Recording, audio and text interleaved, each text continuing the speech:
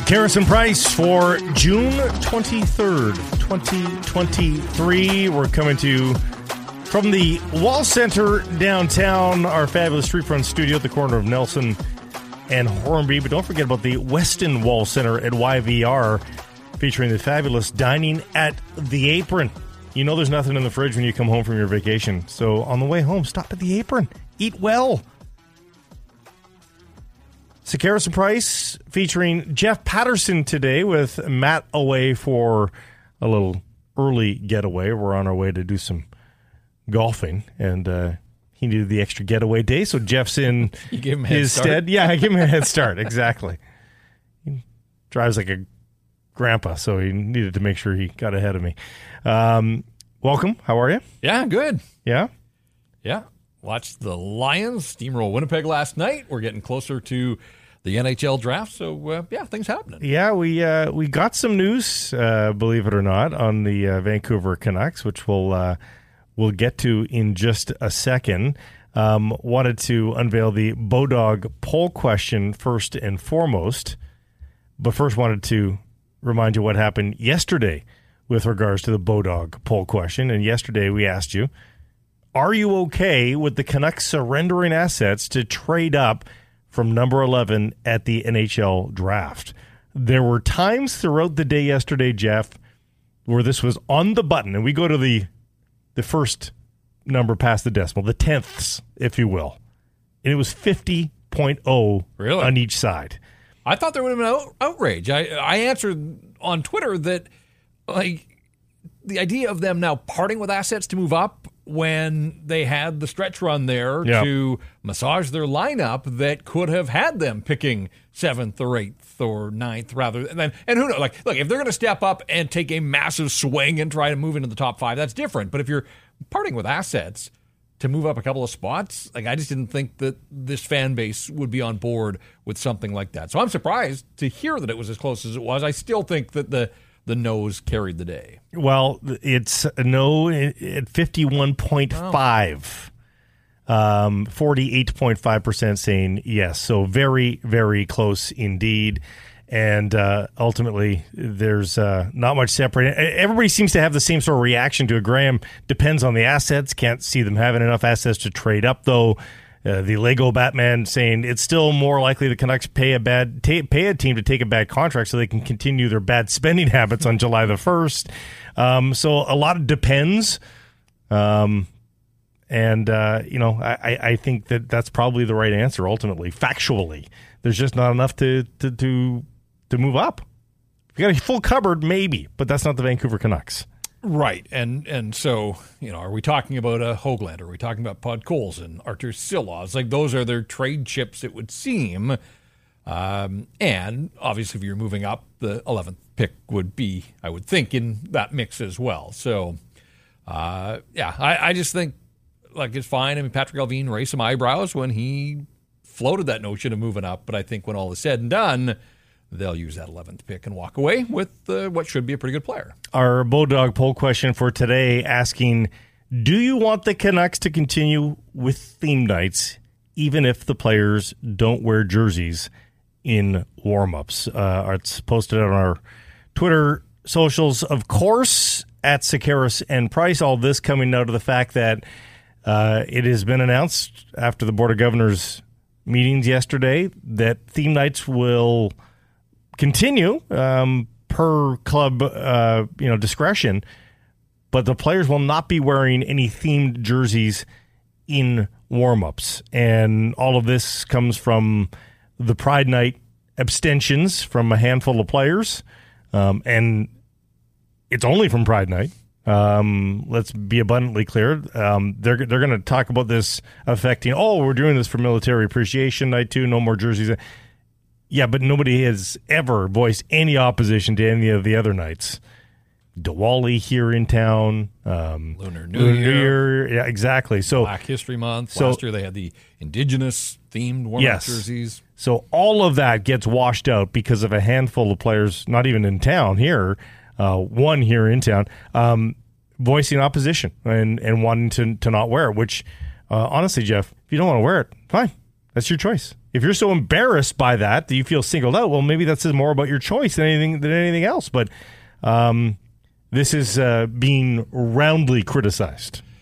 Right. I want to know, did a single governor stand up in that room and say no to Gary Bettman? Did a single governor tell the commissioner that that's not what leadership looks like? Of course, it's a closed-door meeting, so we'll never get an answer to that.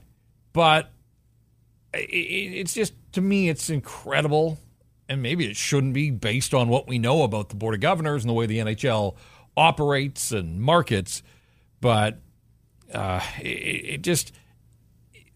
Look, the Canucks have been leaders in this area for a lot of those nights that we mentioned, Diwali and the Lunar New Year. And they've done such a great job with those. Like, those warm-up jerseys have become featured events on the schedule. Like, people, I think they're buying tickets to be a part of those nights. They're spending money to buy the uniforms. And, like, yeah, it affects marginalized groups. It affects groups that, again, don't feel like they are welcome in National Hockey League rinks. But it goes beyond that as well, because it's not just the groups that are affected here. I mean, these special event jerseys have produced some incredible art. Mm-hmm.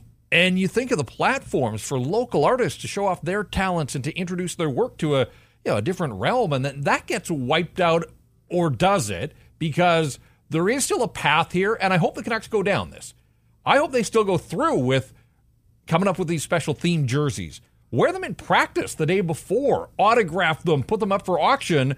Because these teams, and it's not just the Canucks, but teams have done a nice job in raising money and supporting some of these causes.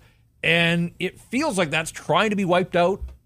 But I hope that the individual teams will say, all right, like, we're not allowed to wear these themed jerseys for warm-up, but there are ways around this that can still celebrate these communities, that can try to promote inclusivity, because that ultimately is what it's all about. If this group of 8 or 10 or whatever the number got to, I don't even think it got to double digits in terms of individual players, they win, right? Like, they come out, the winners in this yesterday, they ruin it for so many. There are a lot of players that I think embraced the opportunity to welcome fans from different communities and different backgrounds. And it seems so short-sighted. It's a head-in-the-sand move. Again, a bunch of rich white guys who can't be bothered to stand up for a cause, essentially, is what it comes down to. And, I do think that some of the players lose out because, let's be honest, the wide majority of the players support these initiatives. They want to spread love and positivity, and they want people to know that they're welcome in the rinks. And so you're right, though. It's not about Diwali or Lunar New Year. This was the NHL's way of getting around the distraction, and that was the word that Gary Bettman used, imagine, of Pride Night. And, of course, there are gay players in the NHL. Imagine how they feel right now. It's so exclusionary, and it's embarrassing. I mean, there's in every sports league, embarrasses itself to some degree, but man, does it feel like hockey does such a great job of embarrassing itself sometimes. Well, and look, we said it when Kuzmenko made his decision here. Like, wearing a warm-up jersey with a rainbow on it isn't asking you to endorse a lifestyle, and it certainly isn't going to make you gay. So, like, what is the fear for the 10 players? Yeah. Who make this more of an issue than it had to be? Again, it's about sending the right message that anybody and everyone is welcome at an NHL game. And look, do you believe in inclusivity? Like, to me, that it boils down. Do you believe in inclusivity? It's a simple question. If you don't, you're a bigot, plain and simple. And so quit using religion as a shield, as they all do. They play the games on Pride Night, right? Like, they want to sit out, warm up, or they won't wear the jersey, but they play on Pride Night, and that doesn't seem to bother them, but they can't bring themselves to pull on a warm-up jersey that sends a message for 20 minutes that everybody is welcome in an NHL ring. They'll get 10 stitches in an intermission and get back on the ice and play the game, but a rainbow scares the shit out of them for some reason. That's the Bodog poll question. Do you want the Canucks to continue with theme nights even if the players don't wear jerseys in warm-ups? Brought to you by Bodog, our Bodog line of the day. First one, at least, the Whitecaps into LA to take on LAFC. This is the downside of them not playing the game on Wednesday, is they've now been off the pitch for 2 straight weeks. Really had hopes that they play that game on Wednesday, get some momentum, and then look their best versus LAFC. I guess you could say they're well rested. There's no question about it. Have they dried out? Yeah, exactly. If they can pull it off, plus 400. Oh. Plus 400 for the Whitecaps to get their first win of the season against a very good LAFC team. Elsewhere, regarding the Vancouver Canucks, the preseason schedule has been announced. And I don't know that I've ever been so excited to announce a preseason schedule because there's no weird teams coming in. Like testing yourself against Arizona. I know it's preseason anyway. Like, I guess who cares who you're playing? But you remember that, though, last year, the preseason finale? This watered-down Arizona Coyotes team limped in here on its way to Boise for the next night. They were playing Vegas in Boise. Thatcher Demko pitched a 7-save shutout. Yeah. Like, that's a finale. That was supposed to be the Canucks' final tune-up. Like, what are you gaining? You're not tuning anything up. Well, other than the Coyotes. Yes. So 6 games. The first 3 on the road. Did you say 6? Just 6, not 8. We've had upwards of 8. Wow. I think there might have been a season of 9. And usually, at least in recent years, has started with a split squad game. So they've knocked 2 off on the same night, but that's still, you're icing 2 teams, 2 lineups. And it's sort of still it's a bit of a bait and switch for fans, too. When you do these sort of things, you kind of expect to be maybe entertained, maybe get some news, but when there's nobody really playing, you just feel like, why? For what benefit? Now, again, fringe players are going to argue, hey, this is one bit of a chance to make an impression taken away from them, but 6 games is still a lot of games. How many games does Quinn Hughes need to get ready? I mean, tops 4, maybe even 3 games to get ready. So there's still going to be opportunity for the fringe players to make an impression on the coaches. They start with 3 road games. They end with 3 home games, sort of, because the middle of those 3 home games is actually out in Abbotsford, which is a nice little gesture. Because why not have a full barn? Yeah, I'm sure they'll come close to filling up the barn for that night. And it's just the Alberta teams in Seattle, which makes a ton of sense too. Yeah, and it'll be the 4th straight year that they have played a preseason game in Abbotsford. They've played Ottawa. They've played Calgary. Last year, McDavid was out there. Mm-hmm. And this year it's Seattle. So they're mixing it up in that regard. The one thing that jumped out to me was 3 straight on the road to start, including back-to-backs, Edmonton and Seattle. So they'll probably send 2 very different-looking lineups to those games. But again, with the ongoing construction, this ice-level executive suite or premium suite that they're building, and the new scoreboard, this feels like by starting with 3 on the road, they're buying themselves another week here for sure, to make sure that everything's buttoned down in that regard. And then just the 2 games at Rogers Arena, September 30th against the Oilers, and they finish on October 6th against the Calgary Flames. And they're not having to travel far here. It's relatively short and hopefully sweet. And 6 games to me is enough, even with Rick Tocchet and a relatively new coaching staff here. They had the 36 games last year, so they've got a handle on what they've got to work with, and I think 6 games is plenty. The other sort of quirk in the preseason schedule that jumped out at me was the first game, September 24th at Calgary.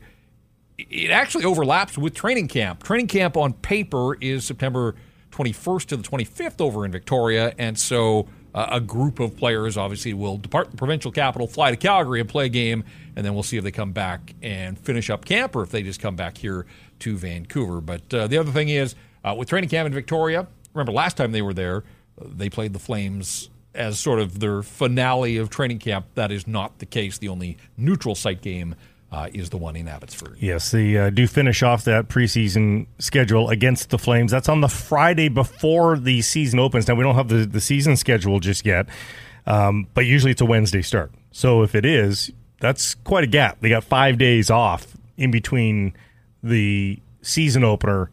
I mean, that's even if they're on the schedule on the night that the NHL raises the curtain. I think some days they've opened on Tuesdays even. So, they'll probably have a 4 to 5 day respite in between the end of their preseason schedule. By the way, you mentioned 21st as the start of training camp. Just a reminder, 15th to 18th is the Young Stars up in Penticton. We hope to be on site, as we usually are, doing a show at least from normally he's from Neighborhood, but Yellow Dog's now got a spot up there as well. So will he be either at Yellow Dog or Neighborhood for a show up in Penticton for Young Stars, and Oilers Flames taking part in that, as well as the Jets. No Kraken involved in Young Stars, of course. Flames, the first and last game on the preseason schedule. Who's taking part in those games is anybody's bet, because the Flames are melting, quite literally. Quite a series of tweets yesterday from Frank Saravelli in particular, but many of the other insiders have piggybacked on it to some degree, as a lot of the veterans on that Flames squad are jumping ship, or are telling the Flames they are about to jump ship when their contracts expire. And I have questions about that, because Daryl Sutter not being there, to me, would have been attractive enough if I'm a Flames player to, let's give this another shot. But the fact that Brad Treliving almost was given a bit of an open door. I thought the door was open a crack for him to come back after the Daryl Sutter departure. I wonder if he was given a call and he said, no, I'm not interested in coming back. Like, I wonder if the Flames just like, yeah, I know Daryl's gone, but I just don't want to be a part of whatever's going on in the front office, and they're ready to move on. I don't know. Well, I think the hockey world was sort of taken aback yesterday by that series of tweets from Saravelli. As you said, Elias Lindholm, Noah Hannafin, Michael Backlund, and then there was a slight gap as everybody sort of processed the news, and then Saravelli lofts another grenade out there that former Canuck Tyler Toffoli also has indicated that he wants out. Now, Tyler Toffoli is into the final year of a ridiculously attractive $4.25 million contract. Just turned 31. Coming off a career-high 34 goals. He had 10 more goals than any other Calgary Flame last season. Like, that was a team that struggled to put pucks in the net, but Toffoli didn't. 73 points. And, of course, this is all on the heels of last summer of Johnny Gaudreau walking away and Matthew Tkachuk wanting out. So it does make you wonder, like, was it Daryl Sutter? Is there more going on here? Clearly, they can't get the new rink built quickly enough there in Cowtown, but they've got to deal with the Saddle Dome for a few more years at the very least. The trickle-down is, what does this team look like on the ice, and then how does that impact the Vancouver Canucks? Because they're division mates and rivals, and I think a lot of people thought, all right, Sutter's out of the mix, they bring in Ryan Huska, breath of fresh air, but they've still got a lot of talent that they should be a better team. Like Jacob Markstrom, wildly inconsistent last year. If they can get any kind of goaltending out of Markstrom, it felt like there's enough talent there for them to be a team that the Canucks would have to climb over. Now all bets are off. Like, hey, Craig Conroy, congrats on the job. Like, get after it. I mean, they brought Jerome McGinley back as a special advisor. I think Jerome McGinley might be their top-line right winger when all is said. He and Conroy may form 2/3 of the team's top line the way this thing is headed. So, and Harvey the Hound, too. I would think that Toffoli would be awfully interesting to a lot of teams around the National Hockey League at his price point and with his productivity. Yeah, he's not super flashy in terms of how he goes about his business, but he ultimately does get the job done, and at a very tolerable cap hit of 4.25 for this coming season. You wonder if there's a fire sale coming. Now, guys like Backlund, I mean, you're 34. What could you possibly be expecting? But Lindholm, Toffoli, because it's just 1 year, there's no risk there. Man, oh man, interesting decisions to come, and of course, Hannafin as well. So we'll see what happens with the Flames going forward. But we've talked a lot in the last few weeks about this playoffs or bust for the Vancouver Canucks and who they're going to have to deal with in the division. Maybe they don't have to deal with the Flames. I mean, if there's a fire sale, maybe there's a bit of a reset, and it's just not something a team that they have to contend with at that level. We'll monitor over the next few weeks. There just seems to be a lot of chatter about the possible, and I know I have been guilty of being excited about frenetic activity before in the National Hockey League that just has never come to pass. But because the free agency class is so murky / crappy, I wonder if trades are going to be the order of the day here, especially leading up to free agency, because you're going to want to know what business you've been able to conduct before July 1st so that guides your hand after July 1st. I wonder if we see a lot between now and the end of the NHL draft. Well, and just the way that it's all crammed together this year. The first night of the draft is Wednesday, and then the second day is full day Thursday. And then everybody's going to be scrambling to get out of Nashville, back to their war rooms, and free agency opens next Saturday. So are they laying groundwork? Will they consummate trades on the draft floor? Will they circle back after that first day of free agency if teams don't get what they want and revisit conversations that they had in Nashville? I'm expecting some explosive things. The draft almost always produces some big-time deals. And, of course, last year, remember Patrick Alvin and Lou Lamoriello were seen on the draft floor, and that was one of the storylines. But, the Canucks have been involved in draft day deals. JT Miller, the ill-fated OEL Connor Garland deal went down just hours ahead of the draft. Go way back. Roberto Luongo was acquired on the eve of the draft back in 2006. So the Canucks have a history of making things happen around the draft, and we'll see if that continues here in the next couple of days. It's the anniversary of that Roberto Luongo acquisition, and it's one day past his own draft anniversary, so lots of Luongo anniversaries going on right now. Earlier in the week, I referred to the BC Lions versus the Winnipeg Blue Bombers as a mini Grey Cup just because, hey, two of the expected powerhouses of the league going toe-to-toe early in the season. It really wasn't that, because the Lions never let the Bombers get into the game. It was, again, not an offensive masterpiece, but it was pretty darn good. It was a defensive masterpiece once again. Really, third week in a row. The Lions are 3-0 and haven't bitten a nail along the way. Yeah, win 30-6 in Winnipeg last night. They do it without Dominic Rhymes and Keon Hatcher, like two of their top receivers. Big deal. They've got this arsenal to deal with that Vernon Adams.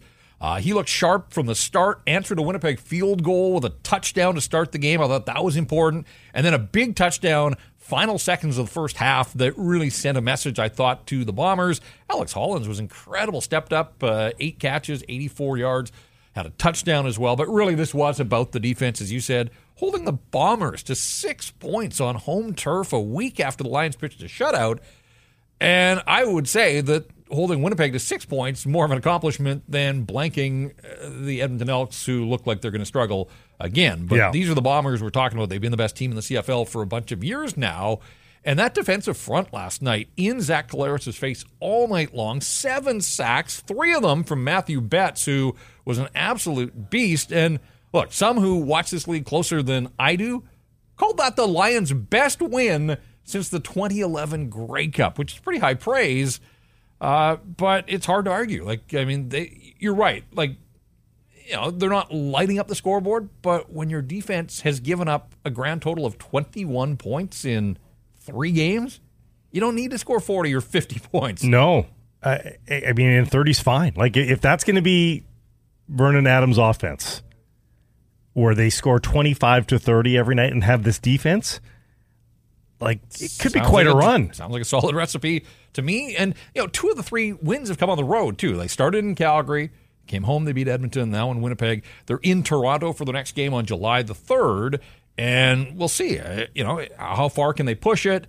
How far can they remain undefeated? But if people were on the fence but, bought into the pregame hype of LL Cool J and everything else, the actions on the field here are speaking for themselves, that this team may not need a pregame concert to get people on board. So good on the BC Lions. 3-0. They certainly have got the attention of people around the CFL. Now it's a question of, can they get the attention of the broader fan base, the sort of casuals that maybe have been away from the CFL for a little while. And kudos to football ops here for not letting the departure of Nathan Rourke stunt the upward arc of this team, because man, it would have been borderline disastrous, to be honest. If this team's 0-3 with Nathan Rourke gone, the questions that would surround this team and viability, it would be so noisy. No such questions right now with the team. A perfect 3-0 out of the gate. Caps, as mentioned in the Bodog line of the day, still out on the road. One less game here because of the cancellation versus the Colorado Rapids. It's a tough out versus LAFC. Here's the problem for the Caps right now is there's only middle class in the Western Conference. Right now, I mean, if the Caps could, and this is dare to dream because they don't have a road win, if they even won back-to-back road games, they would be vying for first place in the conference. Like, that's all it would take. Like, if you told this team, and I hope Andy does, guys, you got 2 road wins, and you'd be knocking on the door of first place.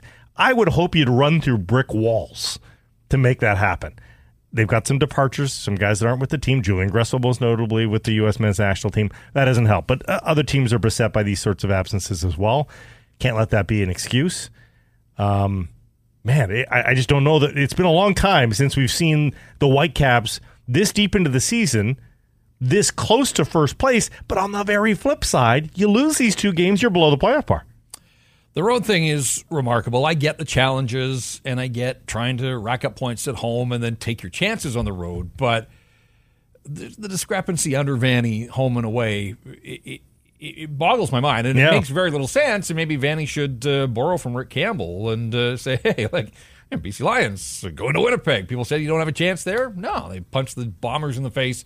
The Caps have to do that at some point. They're going to have to rise up here and punch one of these opponents in the mouth out on the road, and why not make it LAFC this weekend? Yeah, and LAFC just came off an 8-game stretch where they didn't get a win. They snapped that a few days back against KC. But this team is fallible. Like, they can suffer defeats. Caps would do well to get themselves back into the win column with the victory. And just for kicks and giggles, the Vancouver Canadians won another match. It was a match. I'm still in soccer speak here. Won another game. They finished off the first half. They didn't need to do anything. They'd already won the first half title. But 13-2 down in Eugene, Oregon, a season-high 17 hits, so they are still romping, even though they knew they had the banner in hand. They're still not back in town until the 27th, but get your tickets now. You can have your cake and eat it too now at Nat Bailey Stadium. You get to watch a winning club, maybe a juggernaut here in the Northwest League, and have all the amenities that Nat Bailey has to offer. Yeah, and spring became summer, and of course, they are the boys of summer, so into July and August, putting an entertaining product on the field, of course. We all know that it's an entertaining day at the ballpark, so yeah, if you haven't had a chance to get out to the Nat yet this season, do it, and maybe pay a little more attention than you normally would to the product on the field, because this is a winning team that has already punched its ticket to the playoffs. Time for the Golf Report, brought to you by the legendary Arnold Palmer designed Whistler Golf Club. Of course, in fabulous condition, always is. The way that they maintain that course to make sure that they never have a bad day, the way they do the micro punching of the greens, I mean, you don't have to worry about arriving to like a sand trap on the green ever. It's just amazing maintenance. If you've got a group of 12 or more, you, the group organizer, play for free. All you have to do is tell them about your group, and they'll take care of the rest. Do so, whistlergolf.com/groups. And no Mackenzie Hughes this week at the Travelers Championship. And well, there was. Yeah, there was. he made it there. Yep, barely. Quite a tale that he has shared with the world now. Kidney stones, which thankfully I have not had to battle with. But Mac Hughes got a bad case of the kidney stones erupting on the flight from the U.S. Open to Travelers. He was that guy on the flight. You're like, what is going on with that guy? He did a lot of commotion. Had to go lay down. Charter flight with a bunch of players and caddies. Yeah. So he's got his buddies, his peers, and he said he wasn't feeling well. And yeah, it got to the point where the pain was unbearable. Trying to lie down at the front of the plane, had to be ambulanced. Started vomiting, too. Yeah, when the plane touched down, had to be taken by ambulance to the hospital, didn't know what was going on. Turns out it was kidney stones, and he tried to play through it yesterday, but withdrew from the Travelers. Yeah, so let's hope that Mackenzie Hughes. I mean, he gave us almost too much info on his statement. Right down to the size of the kidney stone. We didn't need that, Mac. We didn't need that. We watched Wyndham Clark last week, and we were all like, "Man, that guy's got stones." Yes, no, Mac Hughes has got stones, 4mm stones to be exact. So. I don't know that I ever want to say I hope I can pass a stone, but Mac Hughes, we hope you can pass your stone. And that's the Golf Report for today. Happy Hour brought to you by Yellow Dog Brewing, Neighborhood Brewing, Workshop Spirits, and Yellow Dog has been brewing up a little surprise. Angry Otter Lager. It's a crisp, clean, and crushable lager enjoyed by dogs and otters alike. You can find this tasty brew at all Angry Otter locations. End of the workday. Treat yourself to a Yellow Dog, Neighborhood, or Workshop Spirit. Let's take a look at the menu brought to you by The Dutch, BC's best breakfast. And we hope that you took care of your dads last weekend at Father's Day. And don't forget, there's never a bad time to take your mom or your dad to brunch at The Dutch. Visit the menu at thedutch.com. Hashtags and Price is Right coming up in just a moment's time. And then hashtags, maybe another big soccer tournament coming to North America, coming to our shores, perhaps. It's Friday, so that means a visit from the one and only Rick Dhaliwal. We'll see what he's got in store for us. Plus, of course, any errors and omissions over the past 24 hours as well. We'll be more than willing to take our lumps for that and face the music. So, big day ahead. Don't forget, you can send us feedback at any point. But right now, it's time for The Price is Right, brought to you by Northlands Golf Course. No matter what you're buying, folks, when you're out in the world looking for this, that, and the other, I think you want to support businesses that you feel good about supporting. You can feel good about supporting the Applewood Auto Group. They've made the car business and communities around them a whole lot better with their work in the community. Go and find out why it is indeed all good at Applewood. Visit them online anytime at applewood.ca.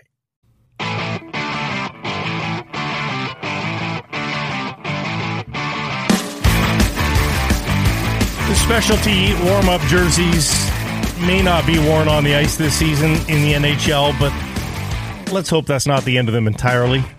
The NHL may have cowards at the top, but I sure hope the Canucks are brave and know who their constituents are and just keep on keeping on. You know, last season there were over 1,100 players that set foot on National Hockey League ice. Over 700 regular everyday players. And less than 10 voiced opposition to Pride Night. And again, let's make this abundantly clear. This is about Pride Night. There was no voiced opposition to any other cultural night or fundraising night against disease or even military appreciation night, which is notable because we are in wartime and Russian players have even wore U.S. military jerseys. Yeah. But Pride Night? Heavens no. It's Pride Night where the message is that all are welcome. That's it. That's the message. Contrary to many on the internet that will tell you that it's some sort of recruitment tactic to a different life. And by the way, that's what it is. It's just life. It's not a choice. It's really not a quote unquote lifestyle even. It's just life. But the rough and tumble NHL is scared of upsetting a handful of people. The Canucks stars spoke at length about this. Even the Americans, who often get painted unfairly with a broad conservative brush, Quinn Hughes got the idea. He was amongst the most supportive on the hockey is for everyone theme. Matthew Tkachuk in Florida, of all places, said the same sorts of things. Super supportive. And ultimately, does the NHL honestly think it won't be a talking point this season? Commissioner Gary Bettman has said the Knights are free to continue, but they were a distraction. Well, you don't think players will continue to get asked their thoughts on all this as Pride Nights come and go? It's not going away, Gary. The distraction could ultimately even be bigger now. So for the Canucks, keep on keeping on. Celebrate Pride, First Nations, Diwali, all of them, with the same vigor you always have. Give us those fabulous designs that you've done so well with in the past. Create the uniform still for the fans to enjoy, and I beg you to make them more accessible. Lower the price, and show the league what a success this kind of campaign can be. Be an agent for change, perhaps. Know your market, know your fans, and show your pride in a fan base that, for the most part, believes that hockey should be for everyone. That's the Price is Right. Any feedback, send it to the Great Clips inbox 778-402-9680. Great Clips is the official hair salon of the NHL. GreatClips.com to find the salon nearest you. And the Price is Right is brought to you by Northlands Golf Course. Tee times booked 90 days in advance. The summer weather's upon us. Loyalty program as well. You could be golfing for free in no time. Details at golfnorthlands.com.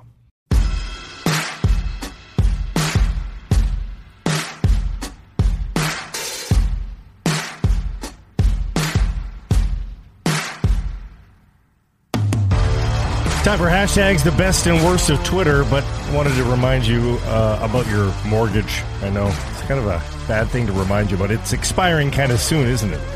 Maybe it's expired already. Talk to Jason Hominick at jason.mortgage. When you lock in your rate, you get it for 120 days.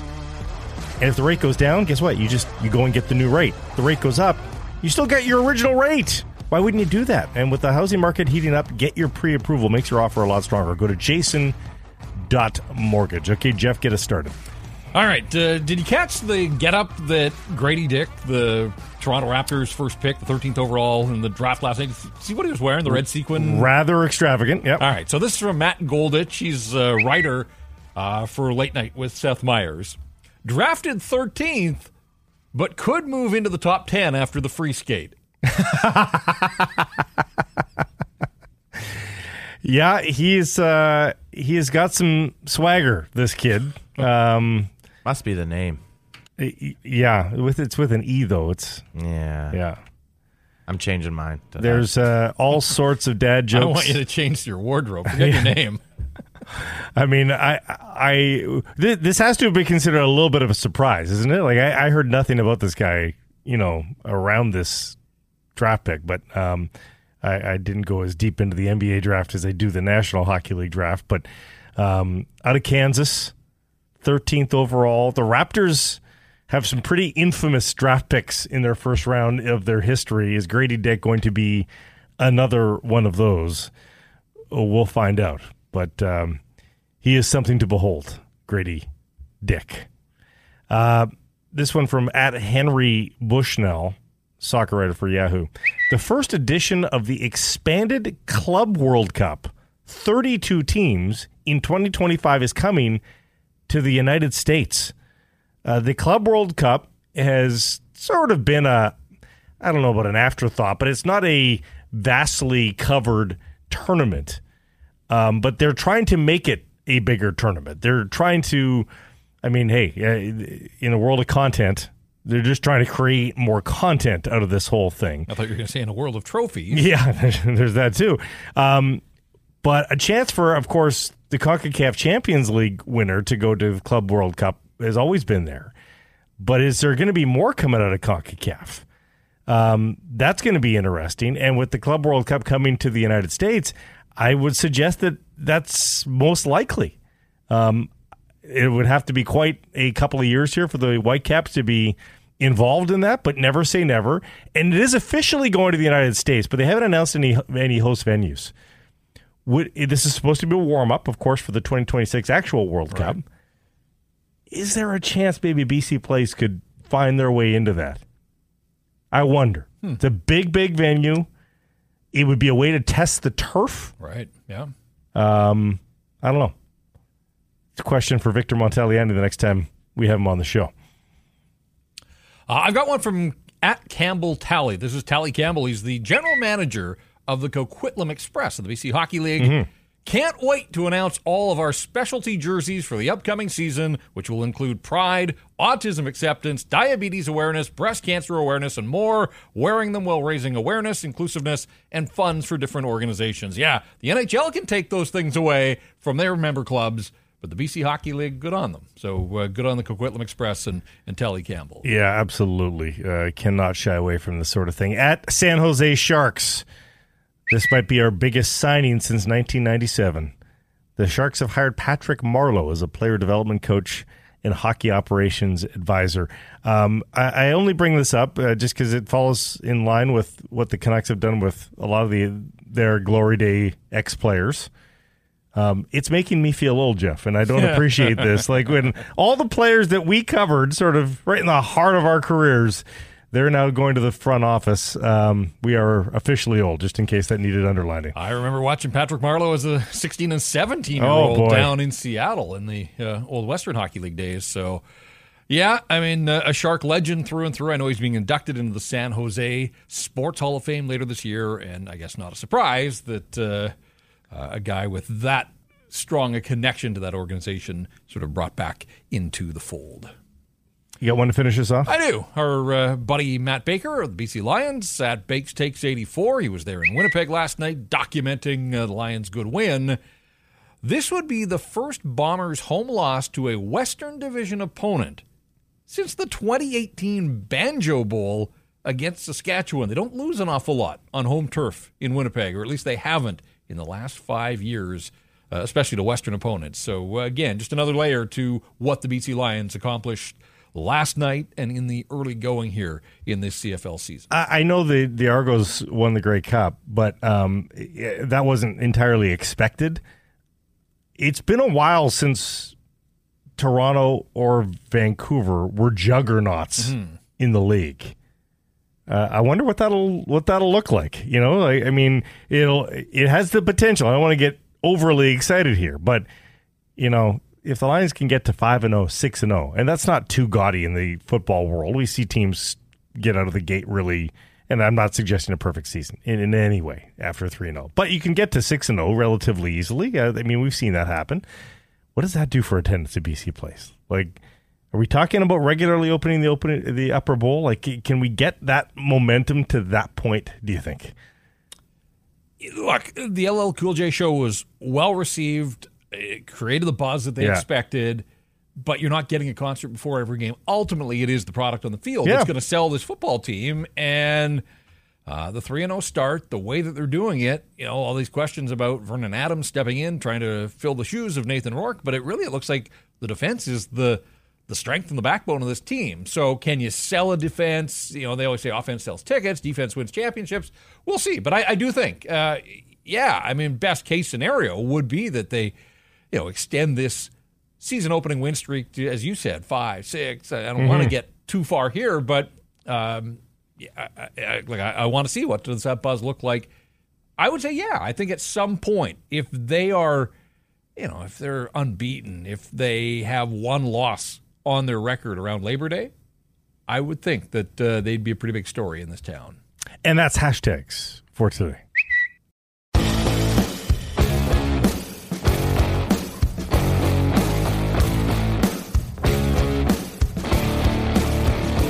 It's the Harrison Price featuring Jeff Paterson from the Wall Center downtown, and it's all brought to you by Bodog line of the day, and two of the most entertaining MLS clubs going toe-to-toe tomorrow, Nashville and Columbus.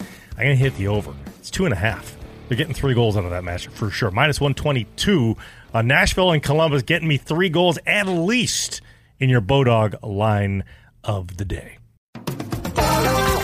Just needed to stick and make it hard, that's all. I'm not pumping the agents all the time. Maybe the best invention in the history of mankind was gel. It's beautiful. Once again, from Donnie and Dolly on Czech Television, our Friday NHL insider, Canucks insider, Rick Dhaliwal. How are you, Rick? Very good, gentlemen. This is it. The draft next week, and then July 1st.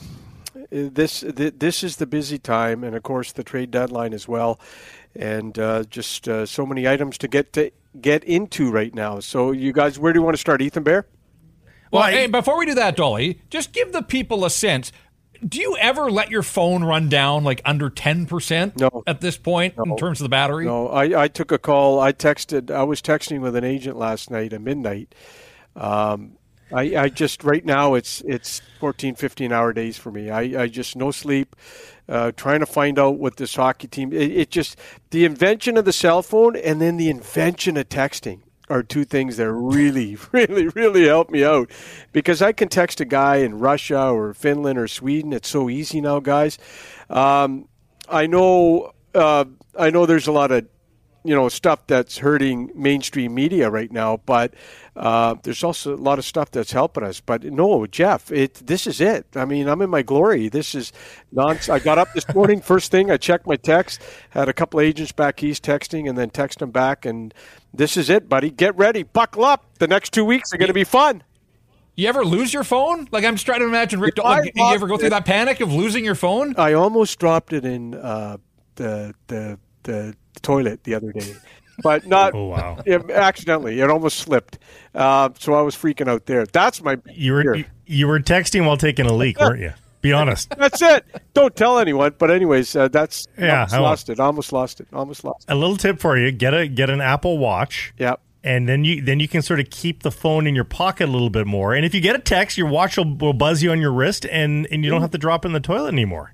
And you can summon your phone from your Apple Watch if you've lost the phone. So honestly, ask for it for Christmas or birthday or something like that, and it'll help you out here. I'm trying not to be overly optimistic because I've been so disappointed so many times. It just feels like there's action out there trade-wise going into this draft. Draft's always a little bit fun. There's always something. Yeah. But does it seem a little bit above average because of the lack of cap space, and this is the only way to get business and get change done? Yeah, you know what? Tons of talk right now. You're hearing a lot of stuff, proposals, trades, teams trying to move up, teams trying to, the Montreal's trying to do some stuff, move down. They've obviously got the 5th overall pick, all that stuff. There's a ton of stuff going on, Blake. There's no question. But before we get to the draft in July 1st, the Canucks got in-house stuff they got to take care of. I want to start with Ethan Bear. I reported on Monday there's no guarantee the Canucks are going to qualify him at $2.2 million, and if they don't qualify him, he becomes a UFA. The injury at the Worlds. 6 months, it's not good. So that's made the Canucks reconsider what they do with Ethan, right? What if Bear has a setback and it becomes 7 months? And then you got to wish after the 6-7 months he's in shape and might have to go to Abbotsford. All factors the Canucks have to consider when it comes to Bear. The Canucks, the two sides can still do a 1-year deal, but the Canucks would want a lower number, nowhere near his qualifying number for that. They continue to talk to Bear's agent. I checked in last night and this morning again. Nothing new to report on the Bear front. Pretty quiet, to be honest with you. But it is really going to be interesting and fascinating for me to see what happens with Ethan Bear, because this regime spent months and months trying to get Ethan Bear, and they really liked him. And then Jim Rutherford puts him in his season ticket holder letter, and then just look at the way the world works. One injury. And now that injury has caused a lot of problems when it comes to that contract. So we'll keep an eye on Ethan Bear. Two other quick ones I want to get into. Kyle Burroughs, Noah Juulsen. They need contracts. The Canucks on Monday made Burroughs an offer, but since then I checked in this morning, pretty quiet with Burroughs. Noah Juulsen, that's the one I think the Canucks really like him. They really like him a lot. They felt that when he came in last year, did a really admirable job. So that's the one I think they're a little bit busier with than the other two. But just on all three of them, nothing is imminent or close. But I did check up on all three of those this morning. Patrick Alvin mentioned Juulsen on Wednesday, which I thought was interesting when he was talking about guys that he was impressed with last year. He doesn't have a contract, and of course, we're a week out from him hitting the open market. So is your sense that there is a deal to be done there? Yeah, I do. They're talking. And, a lot of these guys, I mean, what are you looking for, though, Jeff? Are you looking for a term, a one-way, what are you looking for? And then you're looking for a raise. He did play with Quinn Hughes, guys. I think there was Rick Tocchet made a comment during a practice that Quinn Hughes really enjoys playing with Noah Juulsen. So, and if Juulsen hits the free agent market, and it's capital letters if, and I'm only saying if, because we have to when we talk about UFAs, we have to say if. I could see a lot of interest in Noah Juulsen on July 1st. I'll leave it at that. Hey, Dolly, you floated the name Carson Soucy earlier in the week and said that the Canucks had some interest there. What's your buddy Jerry Johansson going to be able to get him on the open market? There's going to be a lot of teams in on Carson Soucy. I'm going to tell you. Okay, so let's go to July 1st. I think the Canucks, we all know they need a third-line center and a defenseman, right? So, but I also think the Canucks got their eyes on those two positions with penalty killing in mind.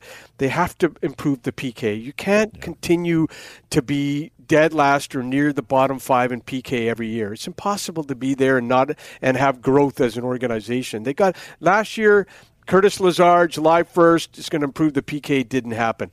I believe this year they're going to try to sign some guy. Carson Soucy, size, physicality, 6'5", 208, career high for hits with 143. He's got Rick Tocchet type defenseman written all. If he hits the market, he's going to have a lot of teams after him. And, I that's the type of guy. When Rick Tocchet raved about the Las Vegas blue line, well, guess what? That's the blue line that won the Stanley Cup, right? So they're pretty big and mobile and fast.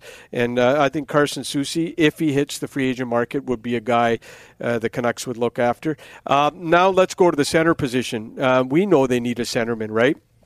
If Evan Rodriguez isn't re-signed in Colorado, that's a guy. Canucks tried to get him last summer. Alvina Rutherford know him from their days in Pittsburgh. Right shot, kills penalties. 16 goals last year, 19 the year before. They've shown interest in him in the past. And then now this one. And it's the hot button topic in Vancouver. Milan Lucic. The Flames have given his agent permission to talk to teams. I believe the Canucks have discussed Lucic. It's their job. It is the job of every franchise to discuss every UFA. He's a local kid. We know what he brings. Canucks haven't had that element in their game since Derek Dorsett. It's okay, folks, for the Canucks to discuss Milan Lucic. It's not against the law, for crying out loud. Oh, my God, they're better not. Calm down, everybody. They're allowed to discuss him and talk about him. He's a guy that would, obviously fill a need for the Canucks. When's the last time a team said, oh, geez, we're going to Vancouver. Oh, boy, it's going to be a tough night. They haven't been the hardest team to play against for a few years, and Milan would keep everyone honest. We know that. I'm not saying he's coming here, but I'm just saying that, it's okay for the Canucks to investigate that, and I think they've investigated. That's their job to do that, guys. It would have to be with an understanding he's not playing every night, and he's not correct. He's not. You're not giving 6 and 6. You're not. It's going to be a cheap deal. He's got to want to play in Vancouver. He just played 6 years in Alberta, and in an interview this year, he talked about how taxing it was to play in Calgary and Edmonton with a big contract. He heard the noise on social media. He heard the noise in the media. It was taxing, right? And Canadian markets are not for everybody. So he's got to want to play in Vancouver in his hometown. The big question for me when it comes to the Canucks is he an everyday player. If he does get healthy scratched, how does he react to that? Those are the questions Canucks have to ask themselves. But no one is saying they're going to sign Lucic, but it's okay to investigate and talk about players, Hey, Rick, Patrick Allvin caught a lot of people off guard, I think, on Wednesday with the first positive news that we've heard on Tanner Pearson in a long time. Did that mesh with anything that you've heard in back channels on Pearson and his recovery? You trying to get me in trouble, Jeff? I was surprised at how positive he talked, but I do know one thing. Everyone talks about LTIR with Tanner Pearson and Tucker Pullman, but I do believe that the Canucks did say one thing that was correct. If he's ready to go, he will be given ample opportunity at training camp to come in and there's another big body, right? And, one of the players that Travis Green raved about a lot when he was in Vancouver was Tanner Pearson. And he always called him a mature pro who's been there, he's won a cup, he's gone deep in the playoffs, very liked in the Canucks dressing room. There's a lot of things to like about. So a lot of times fans and media will rip players because of contracts, but we really don't realize that, you shouldn't just rip and tear because of the contract. The player signed the contract, but it was the GM and the owner on the other side who okayed the contract. If you want to rip anyone, rip the team for signing a player. We are like the players. We look for jobs that have the most money. I don't ever remember, other than Blake Price in radio, everyone said Price was overpaid, but I don't remember people talking about in radio, this guy's overpaid or this guy's. 99% of the public is taking the money when they go for a new job. These players are no different. Don't rip the player for the money he's making. Rip the team for giving him, 6 times 6, and if he doesn't live up to it, great. But at the end of the day, Tanner Pearson's a pretty well-respected player around the National Hockey League, and if he is healthy and ready to go, guys, he'll be at training camp. Just for frame of reference, overpaid in radio means $8 an hour. So if that's overpaid, then yes, I was. So you was were at overpaid 8. in radio. Which, if you were at 8, that means we were at $3.50. Yeah. Hey. Yeah.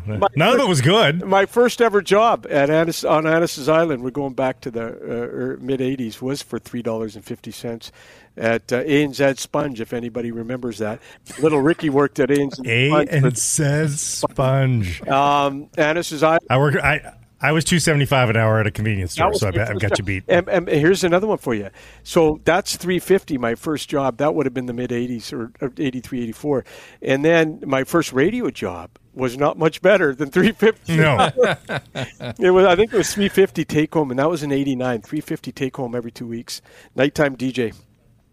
Tire fire in Calgary these days. Tyler Toffoli amongst those expressing.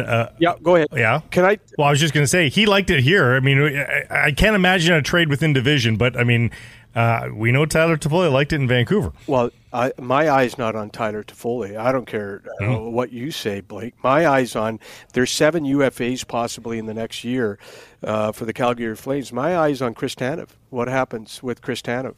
Because I wonder if there could ever be a reuniting with Tanev in Vancouver. And I'll tell you why. Look, if Hanifin leaves, he apparently wants to play in a U.S. market. That's going to be good news for Tanev because his stock goes up, right? If Hanifin leaves, the Tanev stock goes up because he's a UFA in just over a year. I haven't really looked into if the Canucks would be interested in Toffoli or not, but. You know what? Again, more wingers, Blake. That would be either a winger for a winger trade, maybe a winger. I thought you meant the UFA market. Yeah, no. I haven't looked into Toffoli, but all he ever does is score. He's not the fastest guy in the world, but he's got great hockey sense. He led the Flames in goals last year. He plays for all. He's a great teammate. Really was well liked in Vancouver. Remember after the bubble, all these guys left, Markstrom, Tanev, Toffoli, Stetcher. He was one of the guys that wanted to stay. He had clearly told his agent at the time, I want to stay in Vancouver, but the cap situation was, it's amazing to me, guys, 5 years after the bubble cap situation, we're in the same mess still in Vancouver. Will there ever come a time in the city where they're not in cap hell? Well, I mean, they're not in hell right now, but they're in purgatory because they know that there's still more cap hits coming. Now, Blake, the only reason they got cap space is because they bought OEL out. It's not my money. That was a week ago, Blake. The only reason they have cap space is because they bought out OEL. Like, give your head a shake. I mean, and now why do I have to give my head a shake? I'm agreeing with you. You said they got cap space. I'm telling you, they only got the cap space a week ago today. Yeah, but that was at their disposal, so they chose to spend the money. Yeah. But I mean, let's call a spade a spade. They were in cap hell a week ago, and they got out of it, just, and somewhat with the OEL buyout. But they can be right back. They can be right back in it a week from now. They could be. You're right. Well, I guess a week and a day. Yeah. A week and a day. If they don't spend, they got to avoid. The Beagle, Russells, Ericssons, and, Gagne. It amazes me that Gagne never gets enough, Benning never gets enough heat for the Gagne signing. A year and a half after he signed with the Vancouver Canucks, he was playing for the Toronto Marlies. Nobody ever talks about that was just as bad as Beagle, Russell, and Eriksson. None of them good. So if they improve, they want to be a playoff team. If they improve, do you think it's via the free agent market or via a trade, which is more likely in free agent because they know they got the money to play with, and and they got to wait for you got to wait for July 1st. You got to wait to see who's available, who's not. Everyone's got a wish list right now. You don't think every team's got a wish list on July 1st of the guys they're going to go after? Of course they do. We can speculate who they're going to go after on July 1st, but they have a pretty good idea who they're going to go after on July 1st. So let's get to the draft first, guys. I want to bring up Patrick Alvin said he wants to move up in the draft. Is it to try and get Russian Matvei Michkov? The Canucks like this player a lot. I believe they've already interviewed him. I would not be surprised if they get an interview with Michkov at the draft next week. He played with Kuzmenko, guys, last year in Russia. So there's a little familiarity with him. Canucks are also going to interview Russian defenseman Dmitry Simashev at the draft. Many think he's the best defenseman at the draft. Some teams are leery taking Russians. Both Simashev and Michkov have term on their contract in Russia, so a lot of that scares teams, right, guys? But Canucks don't seem to be scared of that situation right now. And let me tell you something else, please. There's nothing more infuriating than seeing people say, let's give Höglander, Rathbone, and Podkolzin a move up from 11 to 7. Please, just stop. Stop. All three of those guys were in Abbotsford. That is not what it's going to take to move up from 11 to 7. It's going to take an impact player, a young player, a high draft pick. Nobody at 7 is saying, give us Höglander and Rathbone and Podkolzin, 3 guys that ended up season playing in Abbotsford, and okay, Vancouver, go from 11 to 7. Come on, guys. If you want to get up to that real estate, that elite real estate in the top 10, it's going to cost you a lot more than that. Does Lekara-Mackey do it? Well, does Seelovs do it? Well, yeah, Lekara-Mackey had a tough year. He just had a really good ending, right, guys? He had a tough year. So, but also want to tell you this: the one player the Canucks like, but no one in this market talks about, is Vancouver Giants forward Samuel Honzek. But the key with Honzek is, what do the Canucks think about his injury this year? Remember, he had the torn Achilles tendon after the World Juniors. Major injuries in a draft year, they play a role in what a team thinks that player, even though, you know what, it's only this year and you're going to draft him, and it still plays a role. I was told by a significant scout this week that, look, the Canucks like Honzek. They love his size and his skill. Love his size. Yeah, love his size. He's a really big kid. He's got tremendous skill. And when you look at pre-draft, or whatever you call it, the draft previews, Honzek's all over the map. Some you see him in top 10, some top 15, some top 20. This is a good kid, good player in Vancouver with the Giants. So the Canucks really like him, but the biggest question is, what do the scouts think of that injury? Canucks also very high on Tom Willander, Nate Danielson, and Dalibor Dvorsky. Danielson's a guy I hear that they got ranked a lot. I think I told you guys last week, but they got him ranked a lot higher than some other teams. They just love him, the kid in Brandon with the Wheat Kings. Rick, great stuff. The only thing left, NBA draft. Did you pay attention to the NBA draft at all last night? Did you see who the Raptors got? Who the Raptors get? I could tell you second by second how many seconds. Zero seconds watching that. You didn't see who the Raptors drafted? Some guy in a red, glitzy, John Travolta type Saturday Night Fever outfit. It's got a great name, Ricky. Yeah. You should look it up. What do you mean? Oh, the Dick guy. Yeah, Dick. Yeah, his last name is Dick. Yeah, I saw that. Could be a What's his first name? Could be a cider spokesman. Just telling you. That's all. I spend all my days trying to find out who the Canucks are taking. I could care less who the Raptors are taking. Is that Grady Sass in the background? Like, are you kidding me? Yeah. Come on, man. I don't give a rat's ass about the NBA draft. It's got zero. Zero. Hey, by the way, I was watching the Lions game last night, and how great is that? Come on, everybody. Get back behind the Lions and let's fill that lower bowl for the Lions. What a great effort last night. The defense, and Vernon Adams is making you forget about Nathan Rourke. This Lions team, I was watching the Lions game. I couldn't turn it off. A really solid effort by the Lions. It's been since, guys, Bobby Ackles, Wally Buono, Dickinson Printers, since that era. I think if they can get back to what those guys did, I think it's some good times ahead for the Lions. And, of course, they got the Grey Cup next year in Vancouver. So really happy to see them doing well. And it was lots of optimism. Yeah, lots of optimism. And, takes me back to my Empire days. Mervyn Fernandez, Roy DeWalt, little Ricky sitting in the end zone watching those two toss. Al Wilson, Glenn Jackson, Rick Klassen, Mac Moore, Larry Key, John Henry White. I miss the Lions back in the Empire. Some great glory days back then. And we know you paid for your own ticket because you were making $3.50 an hour at that point. Rick, thank you for this. Appreciate it. And we'll talk to you a week from now with a ton of information on the eve of free agency, no less. Yes. Looking forward to it. Adios, amigos.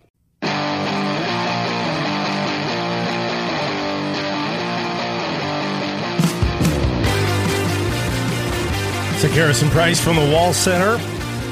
Looking back to yesterday, our errors and omissions. And normally this is the kind of thing we say after Jeff's been co-hosting, but we got nothing. Nothing? We got nothing. Best behavior. And Wow. Jeff, Matt was even here, and we seem to have nothing.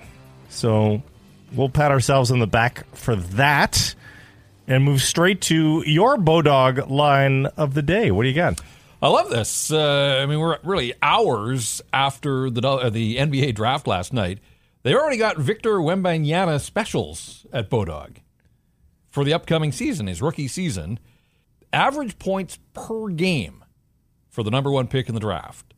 If you think he's going over 18.5 per game, they've got him at minus 150. Under, if there's a steep learning curve, you can get him at plus 110. While we're on the topic, that's your Bodog line of the day. Bodog, your trusted source for sports odds. Did you see that there's a bit of a groundswell movement for the return of the NBA to Vancouver here? The Van back. I caught wind of it briefly, yes. All you have to do is pledge to buy a T-shirt for $200 million, and they're going to sell 15 of them and say, hey. Top quality cotton. 100% they're cotton. very nice, very soft. They don't shrink in the wash. And if they sell 15 of them, they will consider that a $3 billion collection, and we are ready. Boom. Make it happen. Expansion franchise. At least this now puts to rest, because anytime I've ever had the question thrown at me, hey, do you think the NBA will come back to Vancouver? As I've always said, I've seen no inkling from anybody, from anywhere, that they are willing to do that, to buy it. I guess this is something. I mean, it seems really ad hoc and sort of without any backbone, but I guess it's something. Will there be a documentary made about this group? About the great Van Back campaign? Someday, despite my pessimism, my skepticism, maybe someday that will be a documentary. Remember, you didn't believe, and Van Back brought them back. I will believe it when we see it, nevertheless. Anyways, folks, have yourselves a fabulous weekend, and we'll talk to you on Monday from the Wall Center, Sekeres and Price. Don't forget to support all the local brands that you hear us talking about, and we'll talk to you Monday.